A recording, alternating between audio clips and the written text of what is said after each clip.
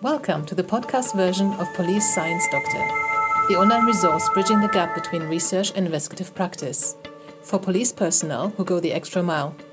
For academics who want to connect better with investigative practitioners. On YouTube and on policesciencedoctor.com. Hello everyone. This is Suzanne Knaber-Nicole from Police Science Doctor with your weekly dose of police science snippets. These are little bits of research findings that have been published, most of them very recently, things that has been found out through scientific research in the fields of policing science, criminology, investigative psychology, forensic psychology, law enforcement, military, all that good stuff. These are things that I think might be useful to you, so I've sifted through quite a lot of articles just to see something that is actually quite tangible and applicable to yourselves. You guys obviously have a lot of different roles across the globe, so there might not be something that works for you every week. However, I am continuing to do these snippets every week, and there's already 145 previous snippets times 3 on the website, on the read page of policesciencedoctor.com. I go live and talk about these snippets, but I also email them straight into your inbox every Tuesday. If you'd like to receive them, it's completely free to be on that list. Just Google Police Science, go to Police Science Doctor and enter your details into the form at the bottom of each page or the form that pops up. And there'll be no spam, just relevant stuff that's got something to do with police science. So the first snippet of this week is about misinterpretation of rape victims. Shame and other after effects of becoming a victim of rape can be misinterpreted by officers as signs of lying and being less reliable. This could then lead to victims dropping out of the prosecution process. Very, very important, because we have very low prosecution and conviction rates for rape, and we need to do much, much better at that. The second snippet is about making jurors more discerning when it comes to evaluating expert evidence about forensic information.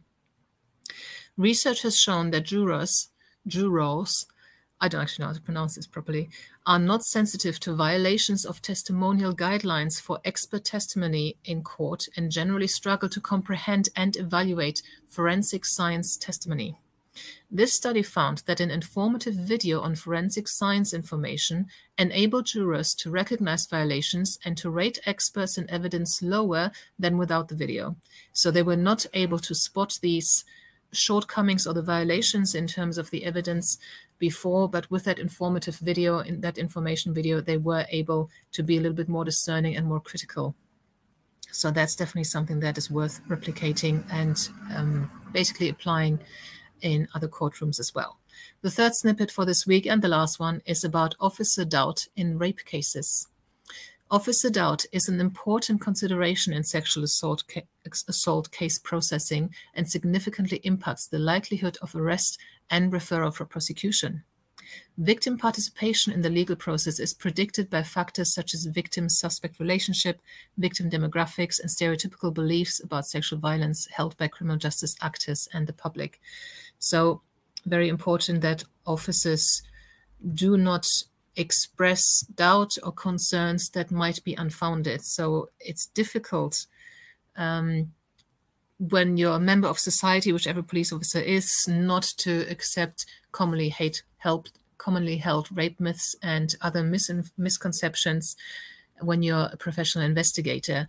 There's a really good program called Whole Story that teaches officers how to investigate rape in such a way that you're actually looking at the holistic offense and really finding out the details and the intricacies of an offense, rather than just looking for the basic evidential information, which might be difficult to get hold of in rape cases. So that's something I definitely recommend.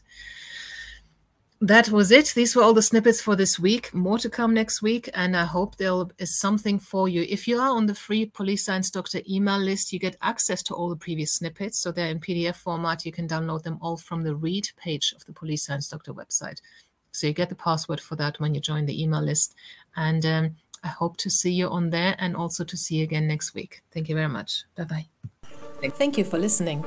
I hope you found this content useful. You can get access to each episode's transcript with key learning points, timestamps, and references if you get yourself onto my mailing list. Just go to the main website on policesciencedoctor.com, and on the bottom of each page you will find a sign-up form for notifications of new content. Just enter your first name, your preferred email address, and the type of organization you work for. You will not get any spam.